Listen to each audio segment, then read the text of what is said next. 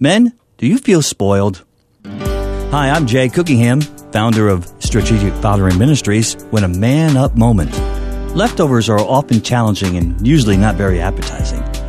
They lie dormant in the deep, cold recesses of our fridge, waiting for the EPA to declare it a national disaster, or for some brave family member to clean it out. But what if your heart feels spoiled?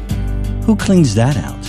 You see, I started to feel that way this past week. I had left something far too long in the cold, dark part of my heart, and it needed to come out. I needed to remember this verse in John 10:10. The thief comes only to steal, to kill, and to destroy. I come that they might have life and have it more abundantly. God's words determine the abundance of our lives, not society's words, not the enemy's words, and not the words of our past. God's words alone define our value.